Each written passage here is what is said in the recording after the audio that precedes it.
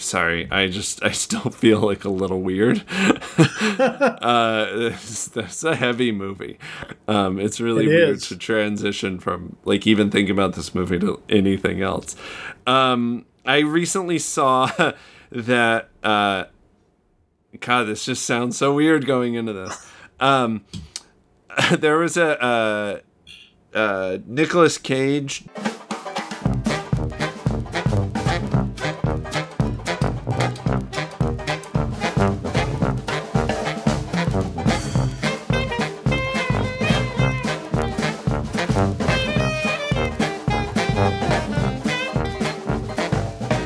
Welcome to another episode of the MacGuffin Podcast, the weekly movie review podcast that dreams are made of. Keith Foster, you are hanging tight in San Diego. That's right. And you, Cassidy Robinson, are broadcasting from an undisclosed location in the Rocky Mountains. Yes. I think whenever you say that, people assume that I'm like burrowed in some sort of like tree hut or something, or a cave of some sort. And I'm okay with that. I guess we should start where we left off before we started recording, where we were having a bit of a discussion. We were having a bit of off-air programming discussion that we thought maybe this is worth everybody else hearing. So, literally last night, the night before we're recording, I went to a movie theater and I saw the new Christopher Nolan movie, Tenet. Yes. You haven't seen it yet because it's currently only playing in theaters, and the whole theater situation is a little weird. So that's what we are discussing. We're discussing sort of the ethics of reopening theaters at the Mo, and you know how safe it may or may not actually be. Right. So. Let me give you a little clarification on our... Can I state my side of the argument first? Before you clarify? Also, so our listeners know, we're not reviewing Tenet because you haven't seen it yet. That will be a future episode. This week we are reviewing Bill and Ted Face the Music, and the streaming homework was Dear Zachary, a letter to a son about a father, which is currently streaming on Amazon. So yes, a documentary from 2008 that we talked about last week in our documentary discussion, which has also been requested by friend of the show, Ashley, years ago. Yeah, so that is going to be the official movie discussion. This is, I saw Tenet on my own time, on my own dime. Okay. So that's the situation. Go ahead and lay your side out, and then I'll explain a little bit more about what I felt about the screening last night. Right, which I assume is the first movie in a theater you've attended since February or March, right? Yeah, the last movie I saw in theaters before this was Onward, right? Yeah, that was the last movie I saw. Yeah, it was Onward, and even then, I mean, the pandemic was known. It was like I had friends that were like, "You're going to see a movie right now?" It was like the week before they closed theaters. I mean, it's crazy to think how much the world changed in a week.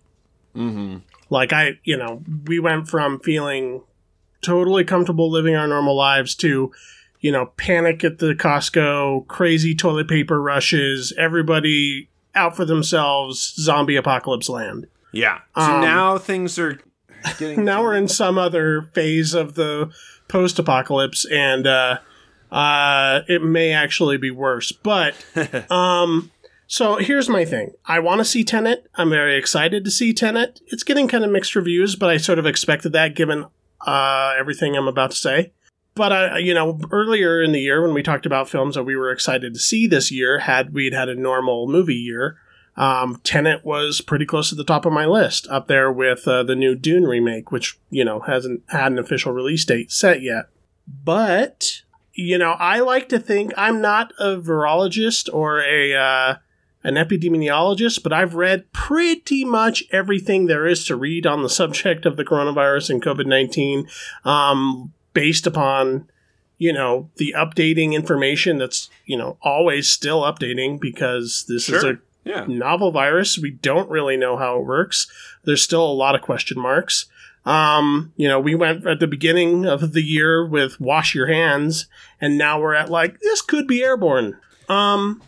So I kind of know that the most dangerous situations are being in enclosed spaces with low ventilation and with air conditioning that can move particles and stuff around, i.e. movie theaters. And as much as I like movies, I've built my life kind of around it. I don't super feel safe in a movie theater yet of any kind, unless it's a drive-in theater. And I know Bill and Ted, for example, did have a bit of a drive-in rollout as well. I saw it at home, but there are places that are showing it in the drive-in, which would be cool. And also ethical.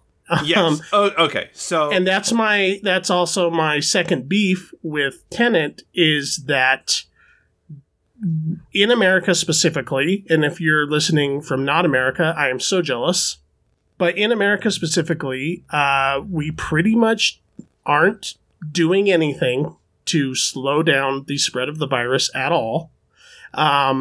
It's going out of control, secretly behind. I don't want to say secretly. In fact, I'm not even going to finish this sentence because it sounds too conspiratorial. But more or less, it's every man for themselves, and it's live life at your own risk right now, and you can kind of know, preventative measures for yourself. So if you're out shopping, things like that, it's a good idea to wear a mask. I specifically wear eye protective gear because I know that is also a means of transmission. I wash my hands every time I come home from anywhere. I do all the things. I do all the recommended things. But on top of not feeling personally comfortable going to a movie theater, and I talked, I said, if I went to an early enough screening, I'm in a small town, I guarantee I could probably end up in it. If I went on a Tuesday morning or something like that, I could probably end up seeing a showing with maybe 3 other people, and the likelihood of me breathing in their air would be very, very low. However, I would still have to worry, which I'm afraid, going back to your story of freaking out at Django Unchained and how that ruined the movie-going experience for you. That's fair. Because you thought there might have been a live shooter there. This would be a kind of similar situation where I don't even know if I could give a great review of it because my mind would only be at best 70% on the movie. And then on top of it, I'm annoyed by the movie theaters, AMC specifically, and Legendary and the studios that are, and Christopher Nolan, frankly, pushing this release out. I think this is a bubble test. I think they're trying to see how big a movie can be and how much they can make from it, and then from that assessment decide whether or not they want to start rolling out movies more and more, and whether they want to start bullying theaters to reopen to bigger and bigger audiences. Okay, all right.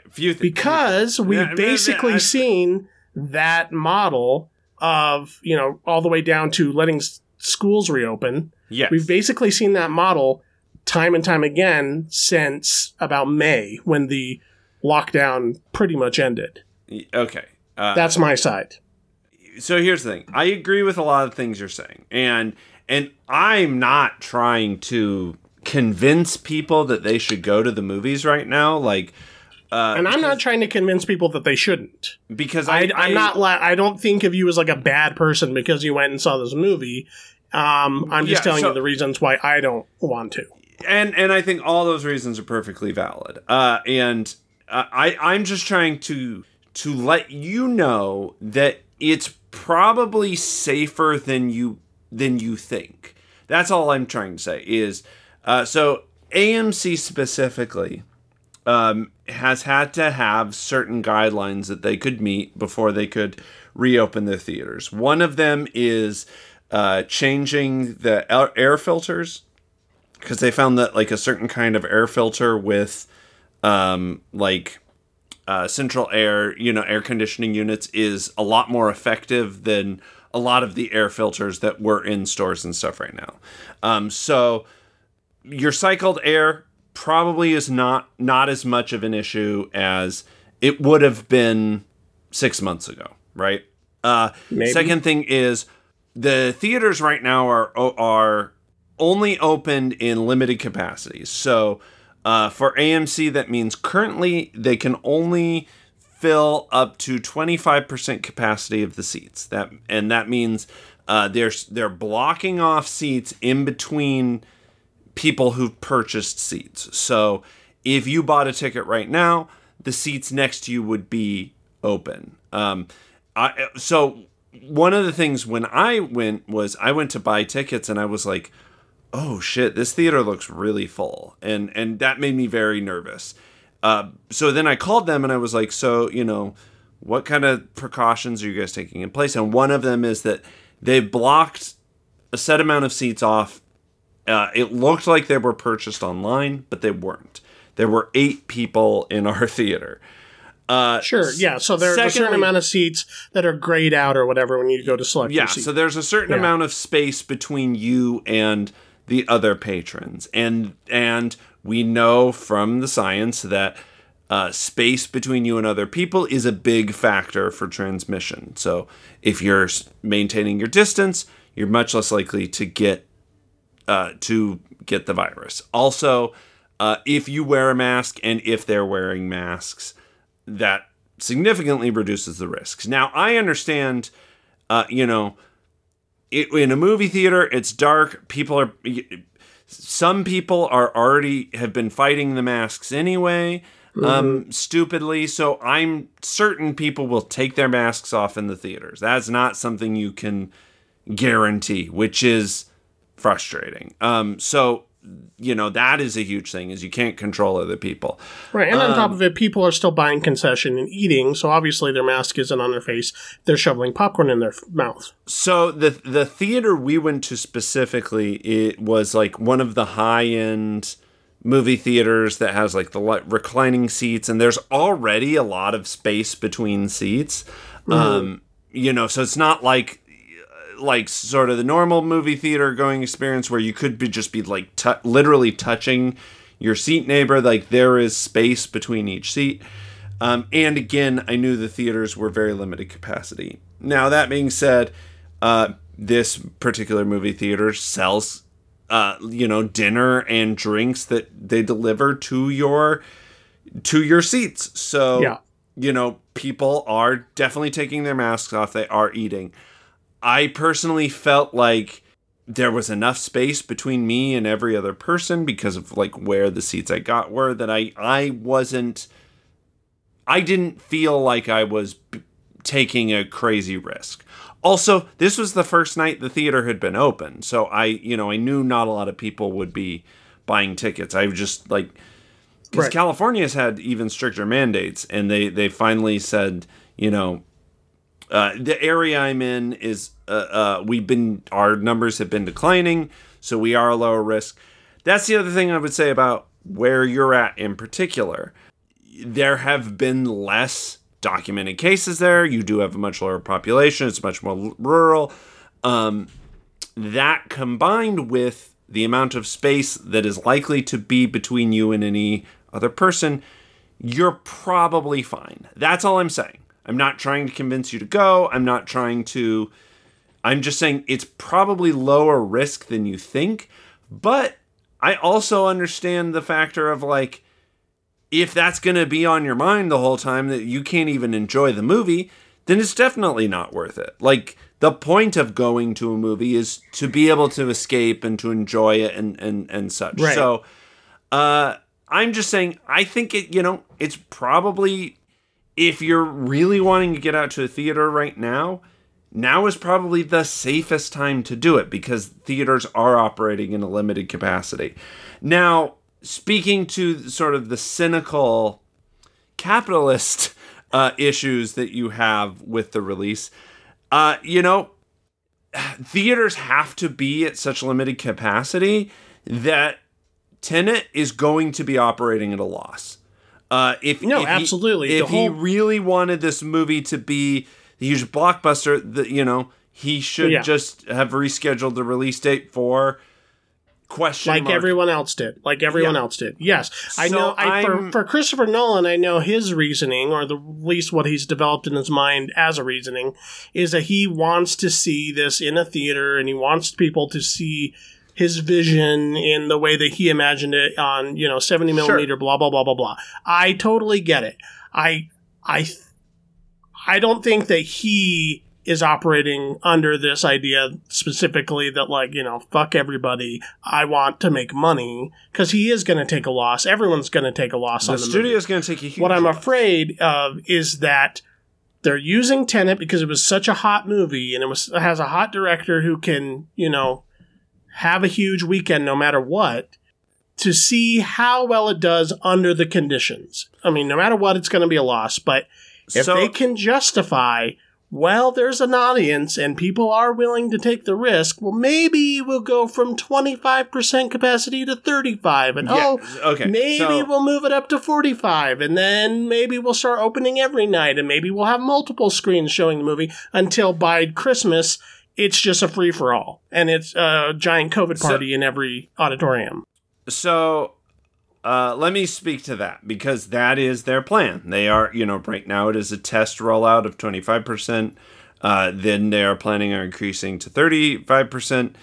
Yes. And so currently the plan is, and I do agree with you that I think this is very premature, and I think this is going to change. The plan is for theaters to be operating at full capacity by Thanksgiving, which I think is madness. That is way too soon. That is, and I won't be going to theaters when they're at full capacity. I think now, while they're taking the extra shifts to clean and I think now, if you feel comfortable with it, and I know, you in particular are going to be a higher risk group than I am, because of your, you have some asthma issues and stuff like that I don't have. So I'm not as concerned, I mean, granted, I don't want to get it and I don't want to spread it, certainly. And I am taking personal precautions to try not to, but I don't think that right now there is anything wrong if you feel comfortable with being a part of this test group and going to see a theater. And because here's the thing, that's the only way we'll know if the precautions they're taking are enough. And it is entirely possible that they might not be, and that you're right. Theaters could just become these massive hotspots for COVID. And I think if they are showing to be, they will get closed down again very quickly. So I guess that's sort of where I'm at. In this particular scenario, I felt pretty comfortable.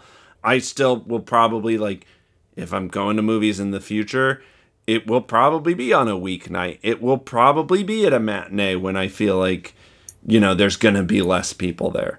Because, again, I think all the things you're saying are valid. Yeah, I don't know yet. I'm not there. We'll see. I want to see it, and maybe if I can arrange something where I know there's going to be nobody else or very few people in the auditorium, then I might. But, yeah. I'm just saying. I have things to consider. If you're an at-risk group, or you are one of those people who have medical condition that they can't wear a mask, which I don't believe is real, but whatever. Not to be ableist, but if you can't wear a mask legitimately, you should be staying at home all the time. All right. Well, so, pending, there may or may not be a future Tenet review. We'll see what happens. But eventually I can tell you my thoughts. If it's not going to happen for you, I can I can chime in on a future episode without getting too detailed. The other thing I want to talk about, which is already this episode is entirely way too serious, but especially for a Bill and Ted episode, let's say a few words for Chadwick Boseman, who died over the last weekend. God, yeah. So I feel like it'd be weird not to. Yeah. My Chadwick Boseman story. We were going to go see New Mutants at the drive-in, which is much safer than an actual movie theater. And literally right before we were about to leave, we saw the news, and like it just bummed us out so much we couldn't even go to the movie.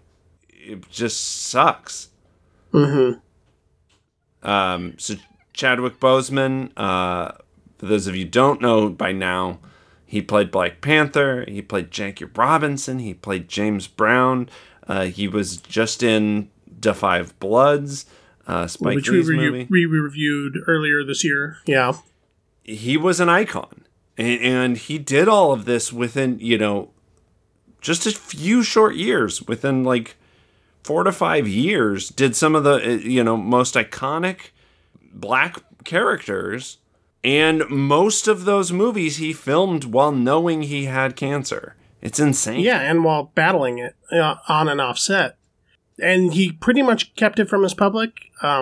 Most people didn't know, I don't think, and he just kind of trudged through and tried to keep his career afloat. I mean, more than kept his career afloat, he was a rising star.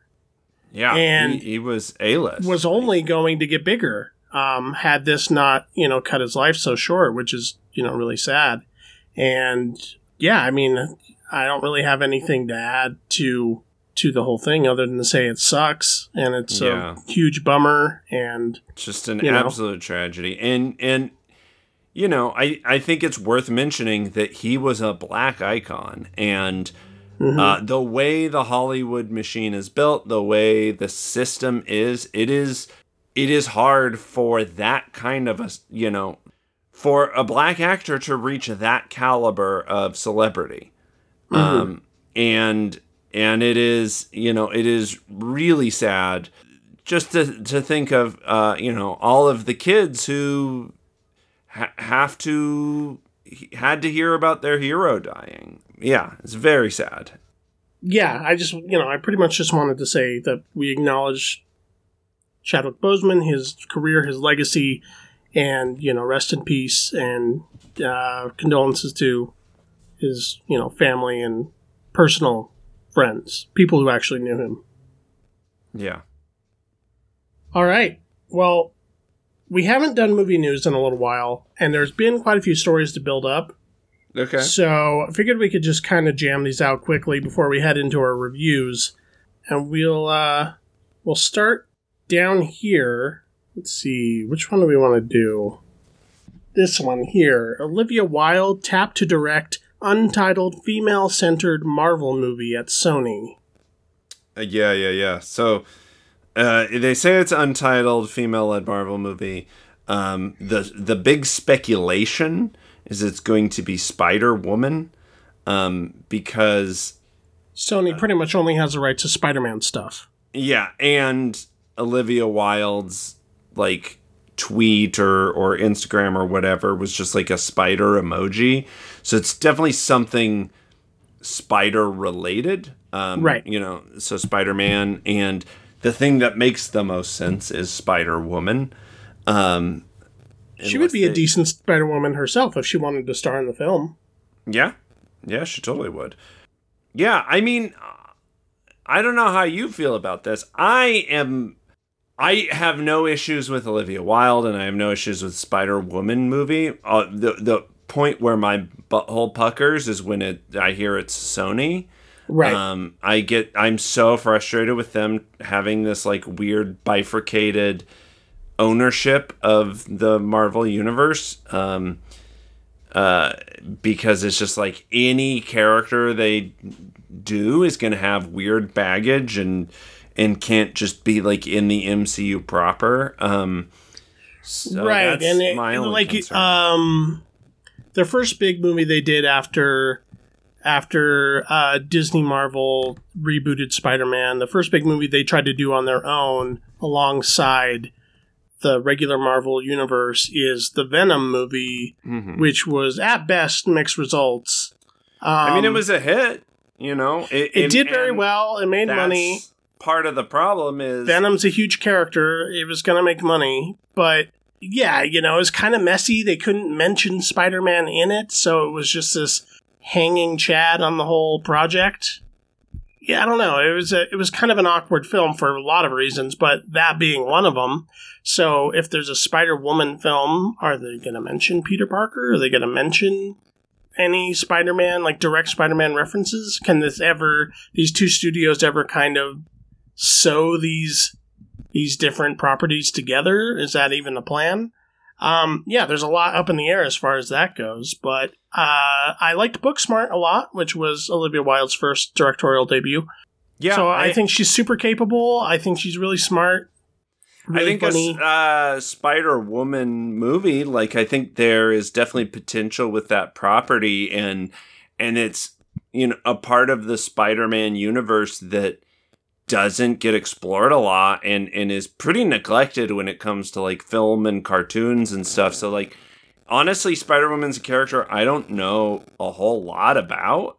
Mm-hmm. I only sort of know kind of the stuff when she crosses over with the Marvel universe writ large. So I think it's something that has potential to make a pretty cool movie that brings a lot of new fans in, but again, my only real issue here is that it's, again, part of this weird Sony solo universe, but that might cross over. Like, I don't give two fucks about Morbius. Oh, well, yeah, that's in part because of your deep-seated hatred of Jared Leto. Because he sucks. But I do like Olivia Wilde more than Jared Leto, so. Yeah, I'd be willing to see what the trailer looks like. The next story here, Will Smith and Kevin Hart to star in a Planes, Trains, and Automobiles remake. Oh, at which point, sense. I said, didn't they already remake that movie when they made Due Date? I guess. Yeah, kind of. I mean, it's very similar.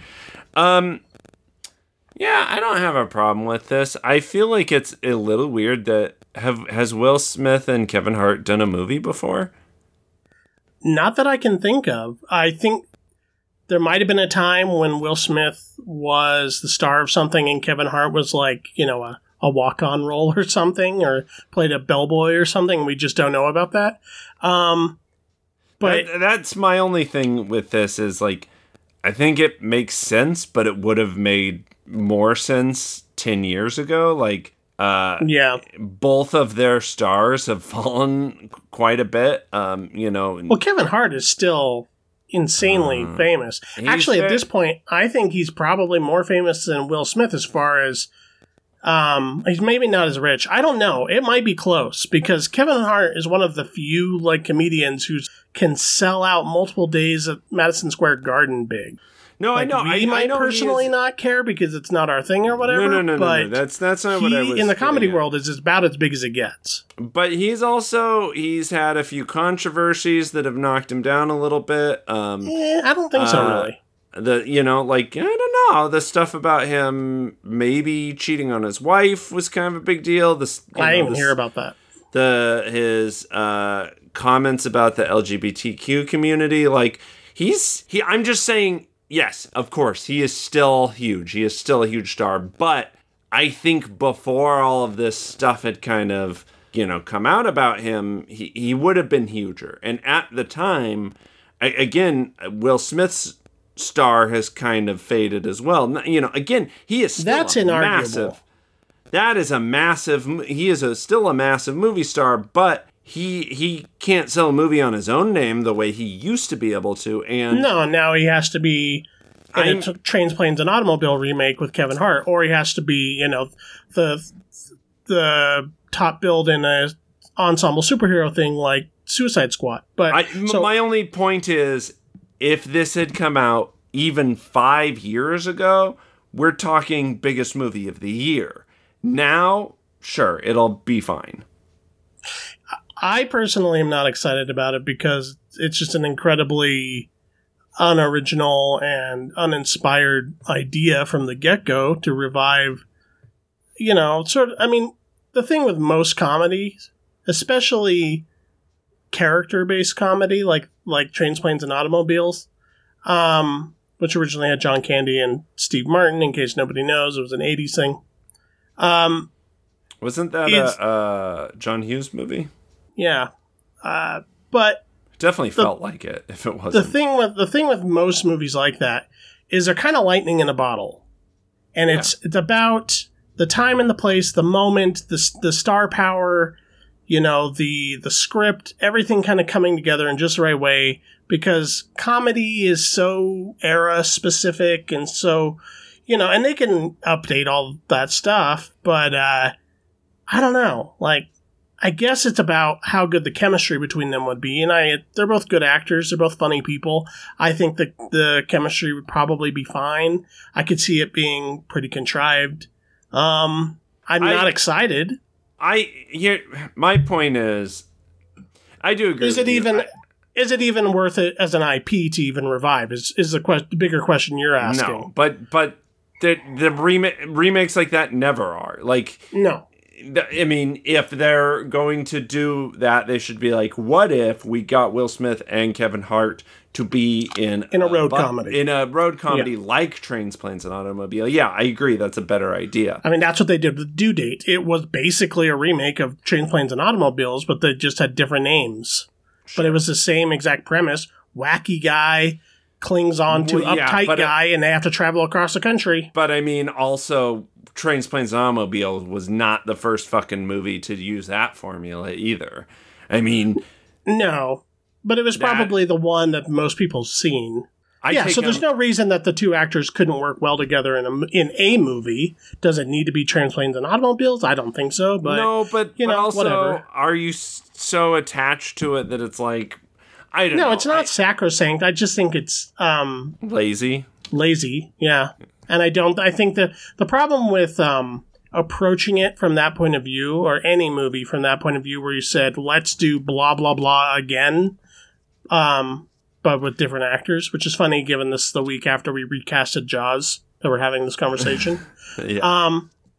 But the problem with doing any movie from that point of view is that the studio is already going in thinking, well, this already sells itself.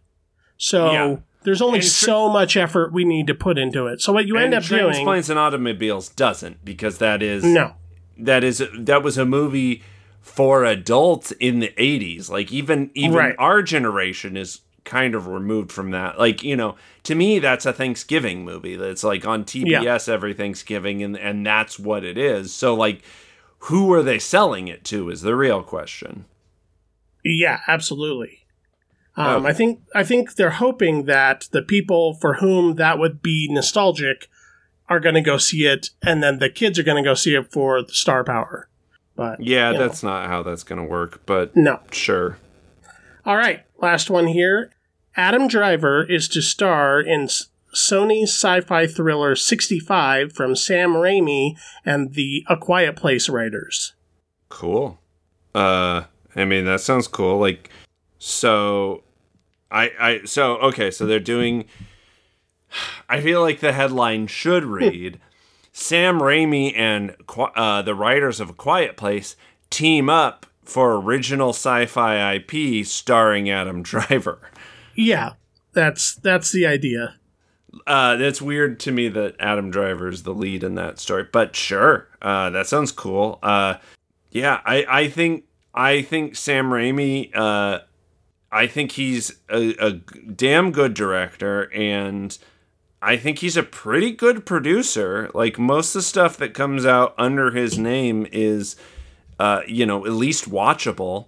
It does well, yeah. I think it's kind of mixed, but it's kind of like Guillermo del Toro as a producer. I'm never as excited as if his name's just slapped on there than if he's directing. But I don't think it's going to be a train wreck. I have enough confidence that it's at least going to be watchable. Right. And then, in Quiet Place, I'm after A Quiet Place, I'm excited for whatever they do. I'm confused. How many people wrote A Quiet Place? I know did John Krasinski help write it, or is he just did he just direct? Because he's not involved. I think he just directed. I think he just directed, because it says here, A Quiet Place writers Scott Beck and Brian Woods, who will write and direct this film, 65, with Raimi producing. Oh, interesting. Okay. And it says the plot details for the original story are being kept under wraps. Sure. No, I mean, here's the thing. We clamor and we rant and we rave about, how everything's a reboot or a remake or whatever, and then when we actually get news about new, an original sci-fi or original whatever, like, a lot of times they don't do that great because it doesn't have the name recognition of the franchise. Like, I get why there's so many reboots and remakes, so I'm personally very excited for this. Yeah, I am too. I mean, Adam Driver's great and everything, so I have full confidence there. I think the writing in A Quiet Place maybe isn't as the best part of that movie, but they're decent solid with concepts and science fiction, so I think they can probably do a cool job here. I also appreciate that A Quiet Place isn't overwritten. I mean, there's definitely some exposition, but that movie's minimalist as fuck. Yeah, so that'd be an interesting take to see how they approach story, if that's something they're interested in altogether, or just in that concept.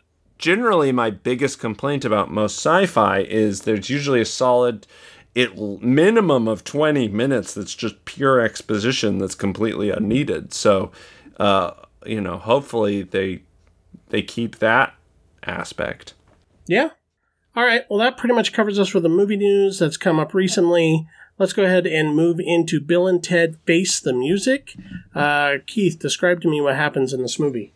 Okay. So Bill and Ted are old. Okay. So this is a sequel to Bill and Ted's Excellent Adventure and Bill and Ted's Bogus Journey. This sort of third installment, taking place like 25 years after the events of Bill and Ted's Bogus Journey.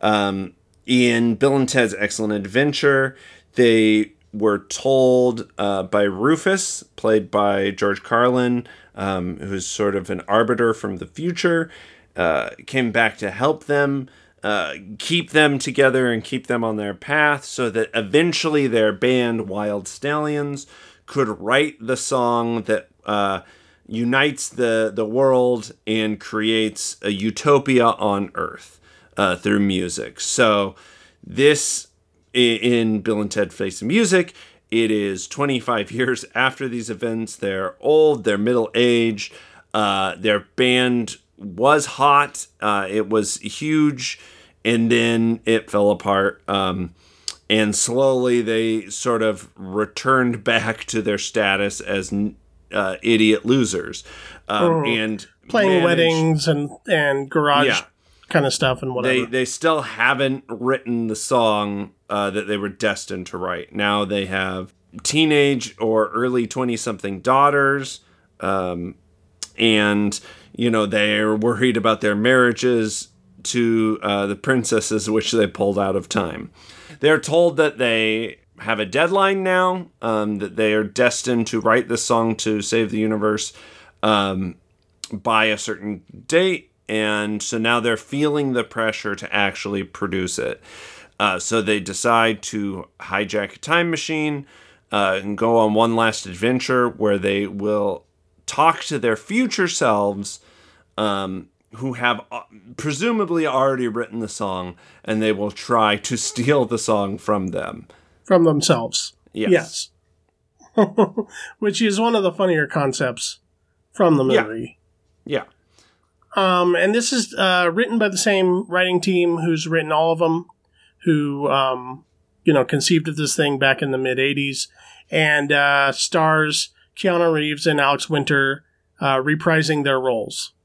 And and it's directed, the director, he has a decent comedy background as well. Like, he is the same director who gave us Galaxy Quest.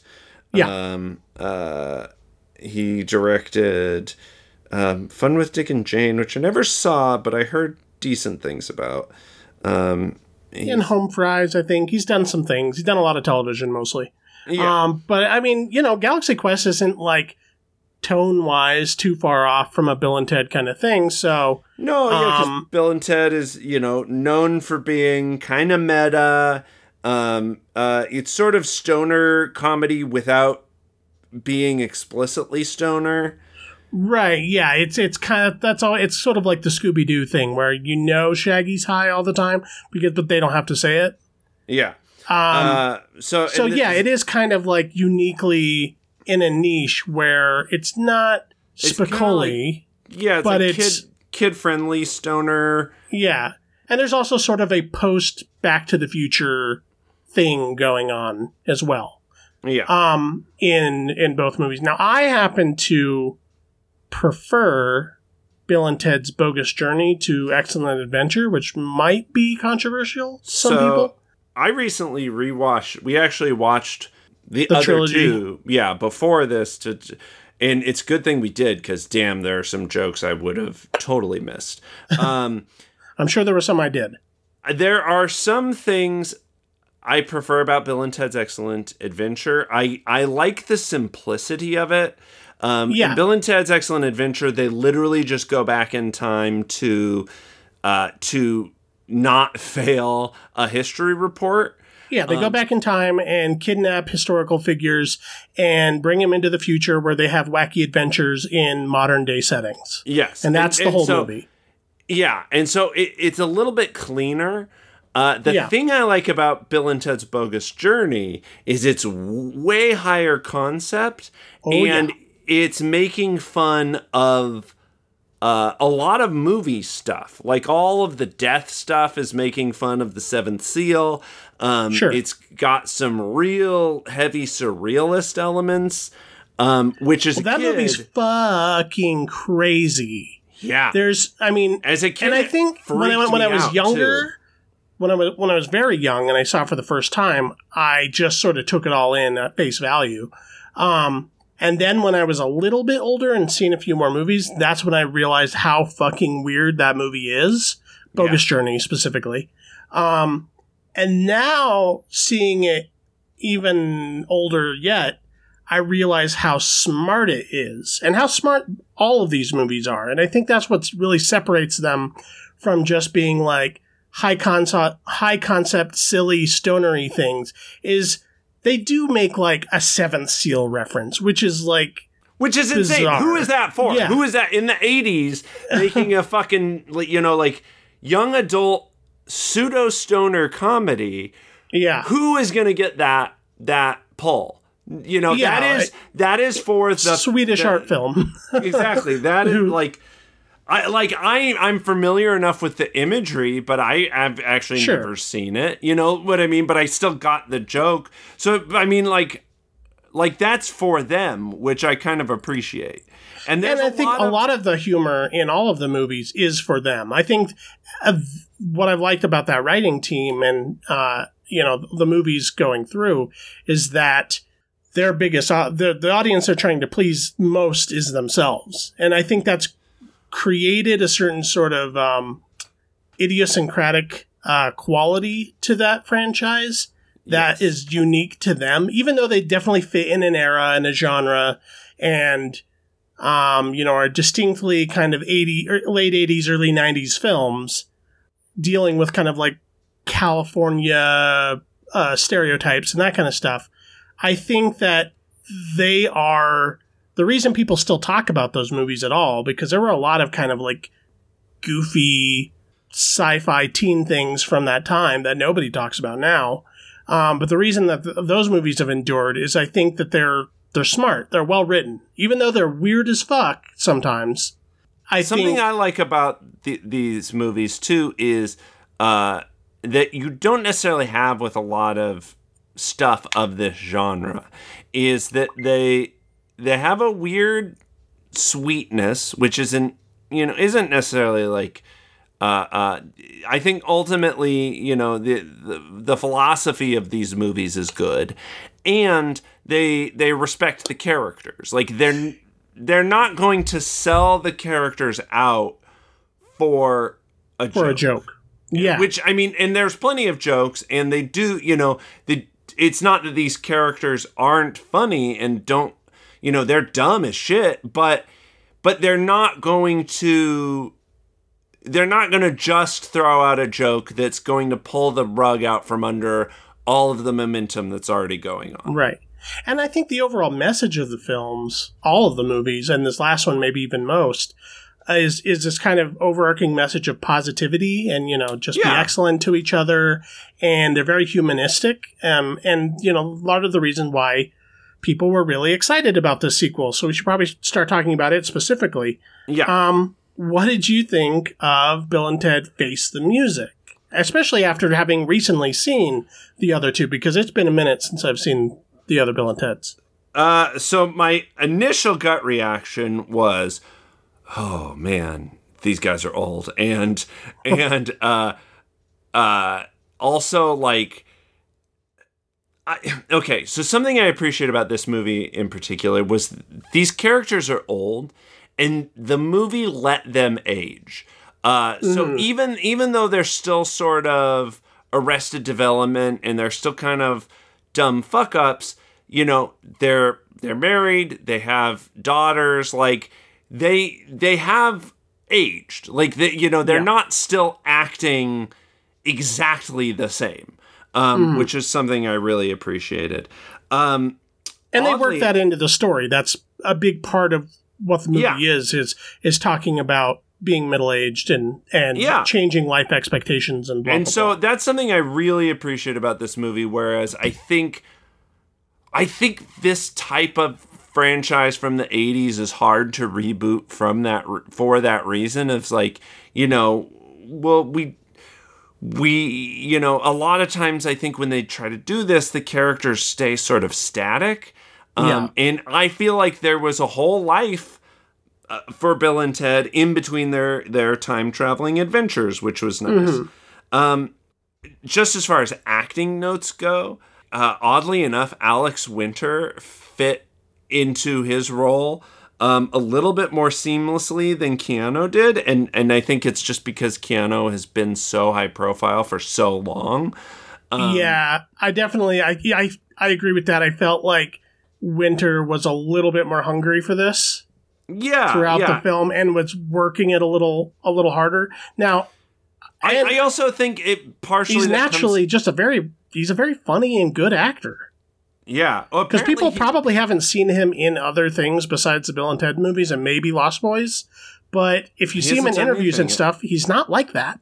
Well, he gave up acting and has been mostly directing. He's done a few pretty well-ish known documentaries and things. And apparently he actually took some acting lessons to like sort of beef up for this role for Bill and Ted Face the Music. So, because he didn't want to go in totally cold. So he stopped. So I really liked. Again, I really liked the tone of this movie. I think this movie's pretty funny at times, too. There is, in particularly, Dennis Caleb McCoy fucking killed me. The evil robot that's sent from the future to destroy them, who ends up being... so good. Really neurotic. And his character design is weirdly a lot like Frieza from Dragon Ball Z. Oh, don't know if that was intentional. I see it now. I didn't think about that when I saw it, but you're totally right. So that's played. He's played by NoHo Hank from Barry, which goddamn. Oh, okay. That guy's great. He's so fucking good. He's gonna be that character actor that's in 1,000 things that you're just like, oh fuck, it's NoHo Hank. I mean, here's the thing. I think this movie is just like I think it's very much in the spirit of the first two, where it's sort of this sweet, funny movie that's not taking itself too seriously and kind of knows exactly what it is. Like it knows it's low budget, kind of, you know what I mean? But it's not low brow necessarily. Like it's not dick and fart jokes, which is refreshing. I don't know. I felt like this was just like It was just like listening to an album that you haven't heard for a long time, and you're just like, oh yeah, this kind of rocks. Like I really enjoyed this movie. That isn't to say it isn't without its flaws, but I feel like the thing about Bill and Ted is the flaws are kind of the thing that make it shine in a weird way. Yeah, I think I kind of know what you mean. They're sort of scrappy. Like, I think all three movies, I can't say specifically for the third one, but I know the first two movies had a lot of reshoots with their endings because they could never quite land the plane. And I think you've always been able to tell that with this franchise, and I think that also includes this one, too. So my biggest complaint about this movie is the ending. Right. And maybe at this point that's part of the meta humor. Is that these movies just never know exactly how to land the plane? But so I want to say nice things first. I think that I have specific issues that I want to get into. So I might have to head to some spoiler territory. But if we have to, go ahead and say your piece. We could open that up. I enjoyed the movie a lot. I think it was really funny. I was nervous going in because whenever you get these long breaks between a sequel and it's all about, drudging up nostalgia for cinemas past. And like I was just saying with comedy, it's a lot of the time, it's a time and place kind of thing. And there was only a couple years between the first and second Bill and Ted as far as release date. I know that the first one was shelved for a few years. So it was actually filmed earlier than it came out. Oh, really? But the first one was it came out in 80. It came out in 89, but I think it was... No, it came out in 89, but it was shot in 86, 87. Okay, and then the second one came out in 91. In 90, 91. So yeah, it's only a couple years later. But it's interesting, and Red Letter Media pointed this out when they did a review of the other two movies that I watched recently, how distinctly, just within that tiny window of time, distinctly 80s one movie is and distinctly 90s the other one is. Yeah, it's true. It's crazy. Those movies are such a time capsule. What? Oh my God! There's this joke in Bill and Ted's Bogus Journey. It's what Rufus brings back people for history class. So he brings people back from time, and he brings back one of the guys from Faith No More. Yeah, the guitarist from Faith No More. Yeah, who started a Center for Theology, which is such a funny joke. Yeah. Anyway, so I was nervous going in because, how do you recreate the magic? Blah, blah, blah. Is this just going to be all nothing but callbacks and whatever? But I think that the writing team did a really good job of developing these characters further, like you mentioned. I think that the plot, while not as complicated or not as...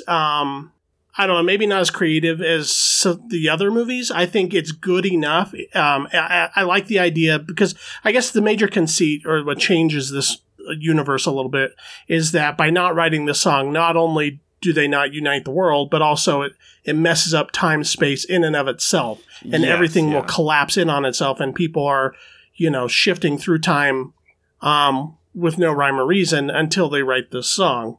I thought that was a good enough excuse to kind of keep things moving, keep things rolling along.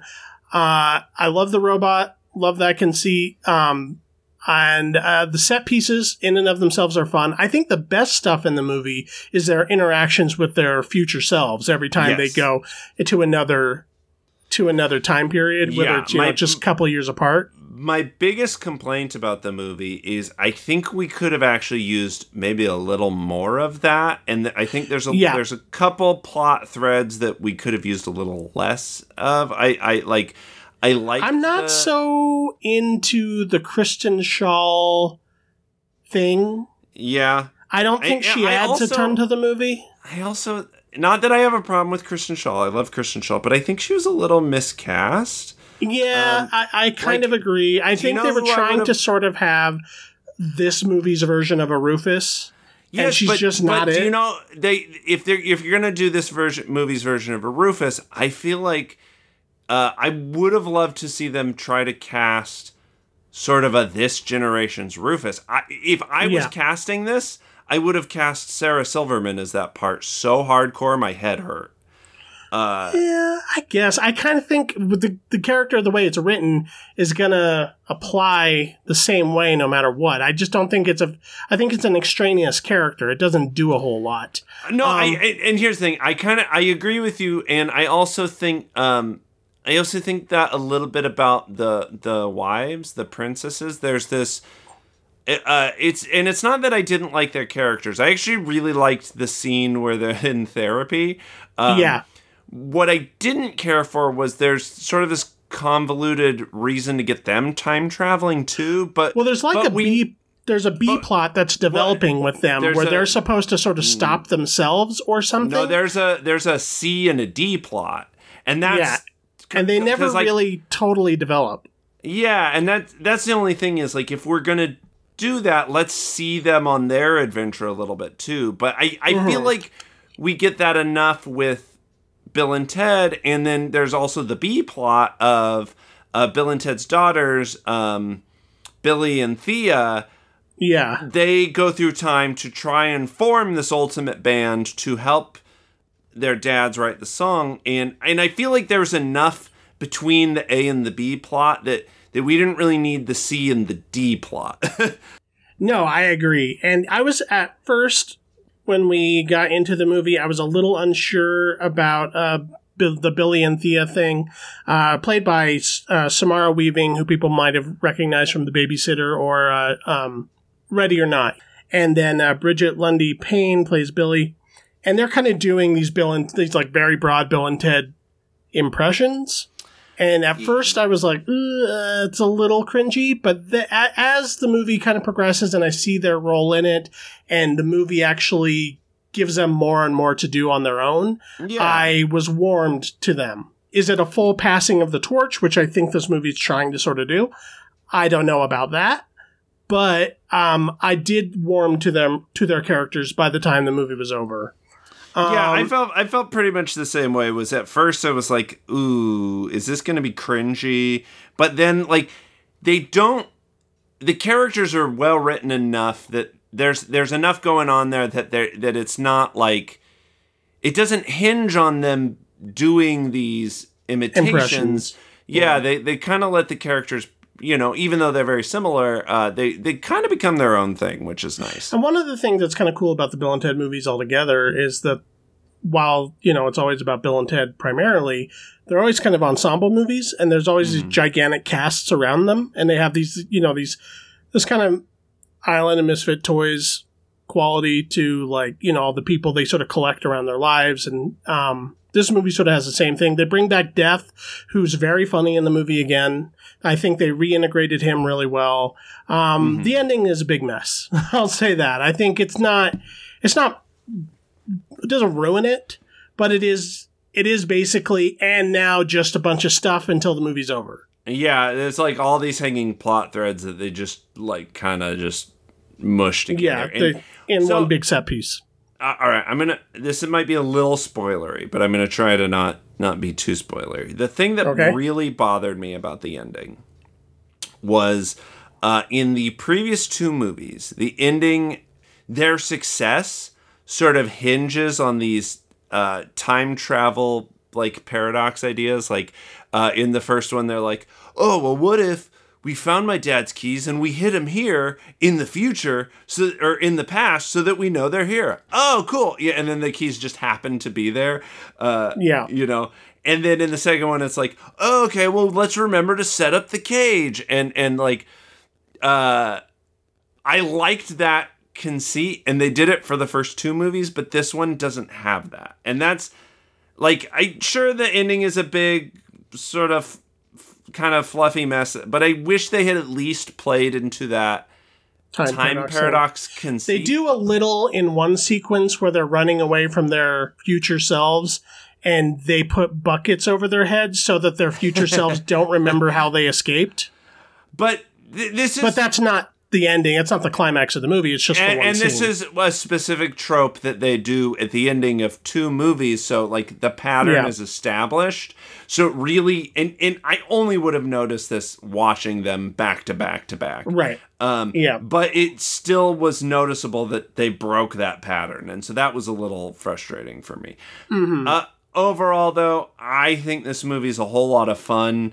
I think it instills the right amount of nostalgia without banking on it, and I think it's kind of the low stakes broad comedy that we kind of need right now. Like, everyone I've heard who's watched this has just been like, man, it was just nice to like not worry about anything for a little bit. Yeah, it's a breath of fresh air, and it exudes positivity and good vibes, and it's funny. I think I laughed enough. I mean, there are some places when it's not as funny as it thinks it is, but for the most part, it's pretty funny, and it is smart. There's a couple things that I actually laughed out loud at, and it's I was laughing pretty well into the first sequence when they're trying to. They think the music that is going to like unite the world is literally music from every part of the world played simultaneously. Yeah, with a Mongolian throat singing. Along with trumpet and bagpipes and everything. And it also wasn't a terrible song. It was good. It just, that was funny enough that I was like, I felt in good hands at that point. I also really liked, that's another callback, was the Ted's little brother, Deacon, marries the stepmom from the first two movies, who, like, in the first movie, she was Ted's stepmom. In the second movie, she was Bill's stepmom, which is just, like, this ongoing joke. Yeah. And there's only 4 actors that have been in all 3 movies. Keanu Reeves, Alex Winters, the guy who plays Keanu Reeves' dad, and this stepmom character. So I thought that was really fun that they brought her back. Yeah. I recommend it. If you end up either watching this VOD online or through Amazon Prime or whatever, or if you do happen to live in an area that's showing it in a drive-in, that's a great way to see it too. I think it's a lot of fun. I think this would be a really fun drive-in movie. And I mean, this movie, there was somewhere that was showing it alongside I follow Alex Winter on Twitter, and he retweeted a drive-in that was showing it with Scott Pilgrim, and I thought that was really good. That's such a good double feature. Yeah, that'd be so fun. I think also, and we didn't really talk about this, the thing that really sells this movie is, even though it's been a while, there is a lot of chemistry between Keanu Reeves and Alex Winter, and you can tell there's a lot of love between them, and that made this movie just super fun to watch. It's just this is a project they've been trying to get off the ground forever. This is like Ghostbusters 3 level production hell. Like, oh, really?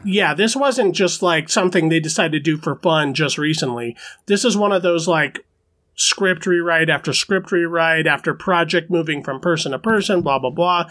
They've been constantly talking about doing this movie for as long as I can remember, really.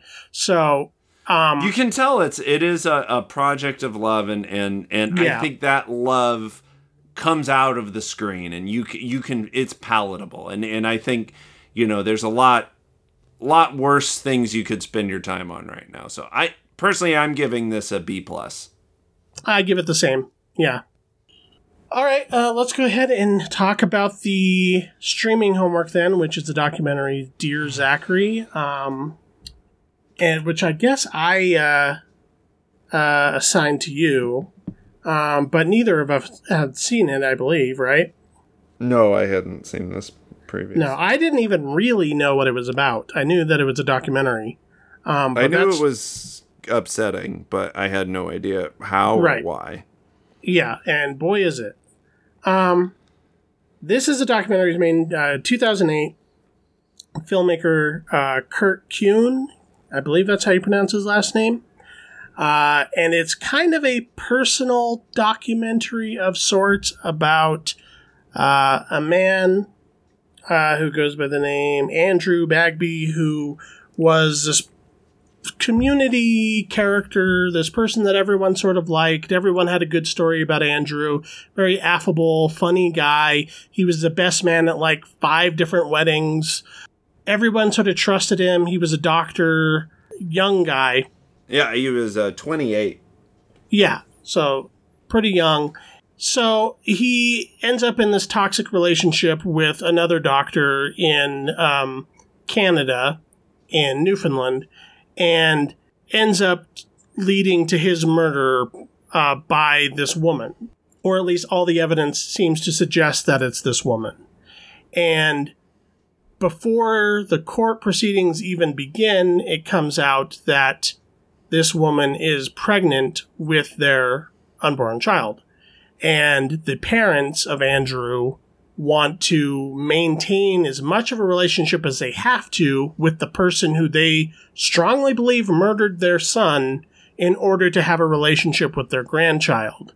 And with the hopes that when she goes to prison, as all the evidence stacks up against her, that they can have a smooth transition to having a full-time relationship and guardianship of Andrew's child, which is sort of the thing that sort of fuels their hope and their memory of Andrew. Now, there's sort of this other plot within a plot within a plot, sort of a Russian doll of a movie, where the director is making this documentary, specifically sort of a video diary or a video journal of everybody and their story of why they loved Andrew so much, to eventually show to his son Zachary.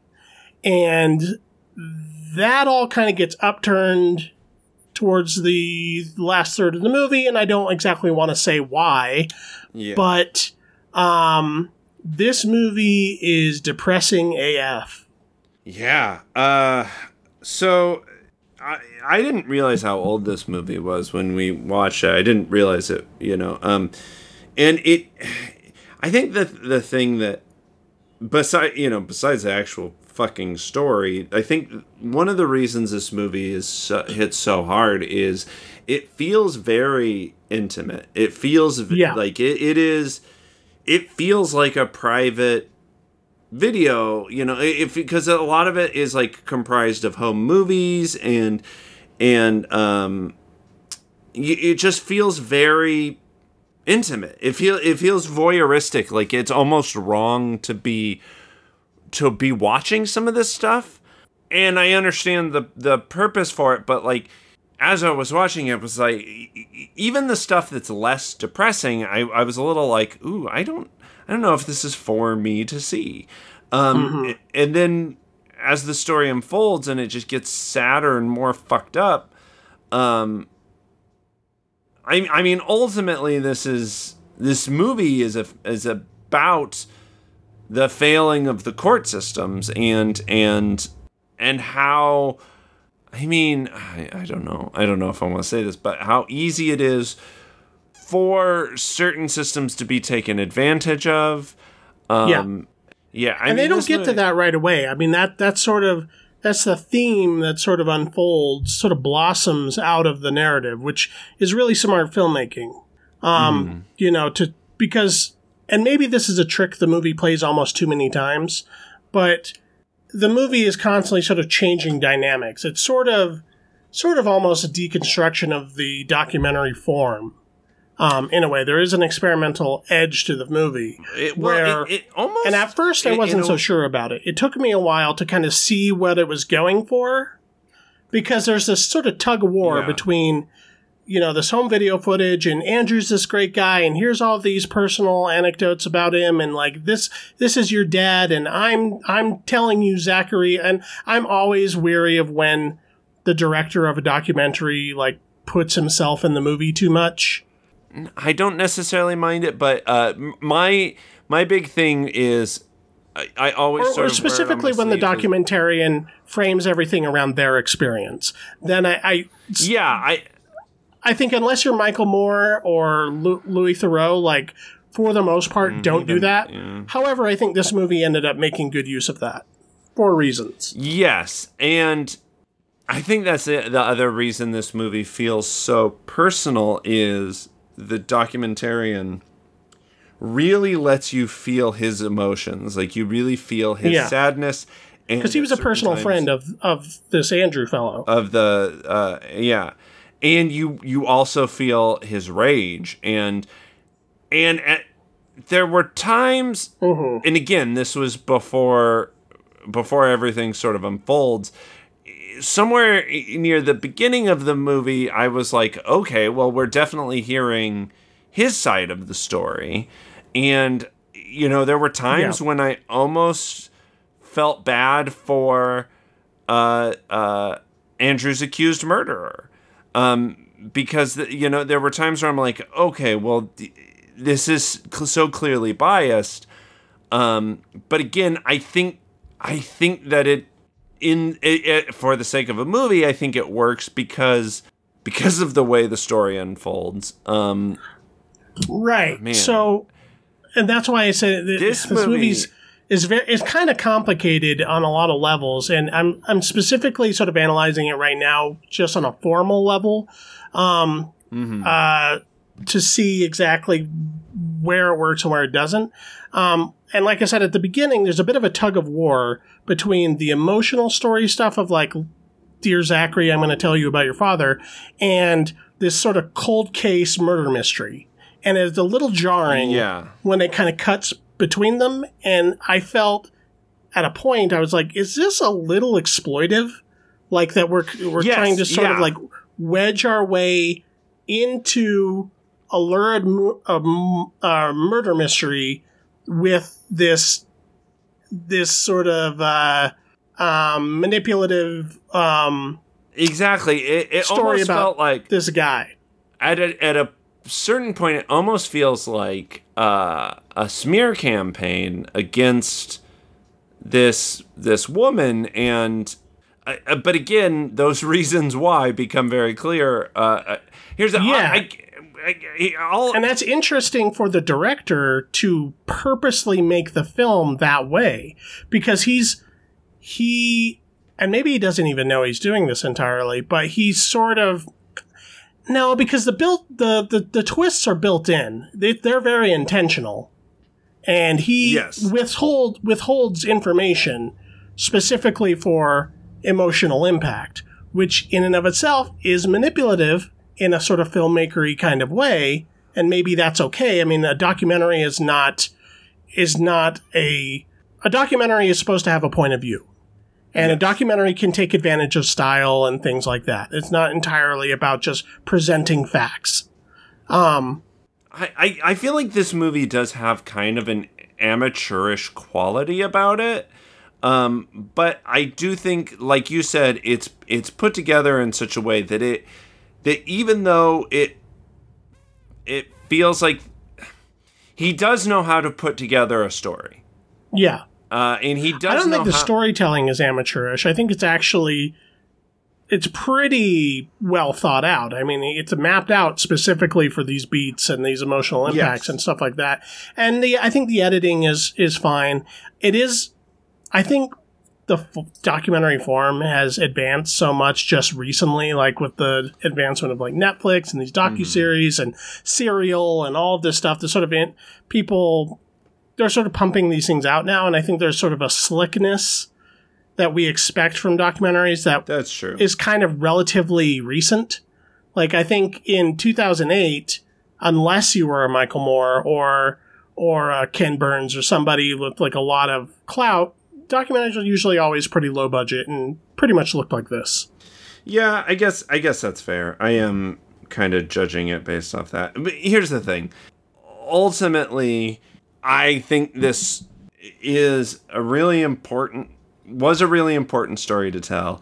And I think you have to literally be made of stone to not feel something while you're watching this. Like it is so raw and emotional, and like, I mean, you really feel like you get to know his friend, and just everything that happens is so tragic and upsetting that, like, God, I just, like, it left me feeling kind of helpless. Like I really felt his loss. Like, I really felt what happened. So in with Total Strangers. So in that aspect, this movie's incredibly successful. I think it is both a fitting tribute to his friend, and and conveys the emotion that he went through. It conveys that sadness and that anger in extremely effective ways. I agree. I was kind of so about it for the first half or so. Mm-hmm. And then once the movie kind of found its footing, and once all the reveals were laid out, and by the time it was done, I was totally devastated. It's a really well made, really well thought out documentary. And Andrew's parents, David and Kathleen Bagby, should get like Grandparents of the Millennium Award. Oh my God. Best grandparents ever. Jesus. Multiple times this movie made me cry and literally made me like scream, what the fuck, no. Right. Like I would, even just thinking about it is like getting me upset. So if you want that, watch Dear Zachary. I also think it is a good story, and it is told with a lot of love. Like it's not just pure misery. It's not going to, and it's not just pure murder mystery either, because the way it was kind of setting itself up, I thought it was going to end on some "and we'll never really know" kind of ending. And that is not how it ends. We definitely know all the things we know. But it's also a labor of love, and again, you can feel that love come out of this movie, and ultimately that's the message of it. It is of love, and so even though it is pretty bleak, it's not bleak for the entire runtime. Like there's enough sweetness and humanity within it to sort of pull you through. Agreed.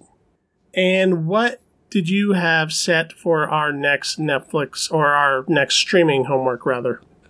Sorry, I still feel like a little weird. That's a heavy movie. It's really weird to transition from like even thinking about this movie to anything else. I recently saw that. God, this just sounds so weird going into this. There was a Nicolas Cage joint from 2013 that has been trending on Netflix for the past week or so, called The Frozen Ground. So it's based on an Alaskan serial killer, starring Nicolas Cage, John Cusack. So I thought it'd be interesting. Let's see why this is, maybe we can figure out why this is hitting right now with streaming audiences. And what streaming service is this on? It is currently in Netflix's top 10. That's so weird, because it's not a new movie. It's like 2013. Yeah, and it's currently like number 5 and has been for a solid week. So I kind of want to see what's up. We should find some random ass Netflix thing and just try and get it to trend somehow. Isn't that the entire point of the streaming homework? The Netflix homework is like get people to watch them with us and engage with us. Right. If anybody does watch these movies or any of the movies that we talk about, you can email us at MacGuffinPod@gmail.com. You can also contact us at our different social medias at MacGuffinPod on Twitter and Instagram specifically. I also have Twitter and Instagram. You can follow me there at BC Cassidy. If you're listening to the podcast on the website, MacGuff.in, be sure to check out the other articles and reviews written by the rest of the MacGuffin staff. And Keith, you have social media. What are you doing on it? Sometimes. You can follow me on Twitter at Keith Foster Kid. You can also follow me on Instagram at Keith Foster Kid. And you can follow my art account at Sticky Note Aesthetic. Yes. And I think that's probably it for the episode. Be excellent to each other. And please. Party on, dudes. Bye.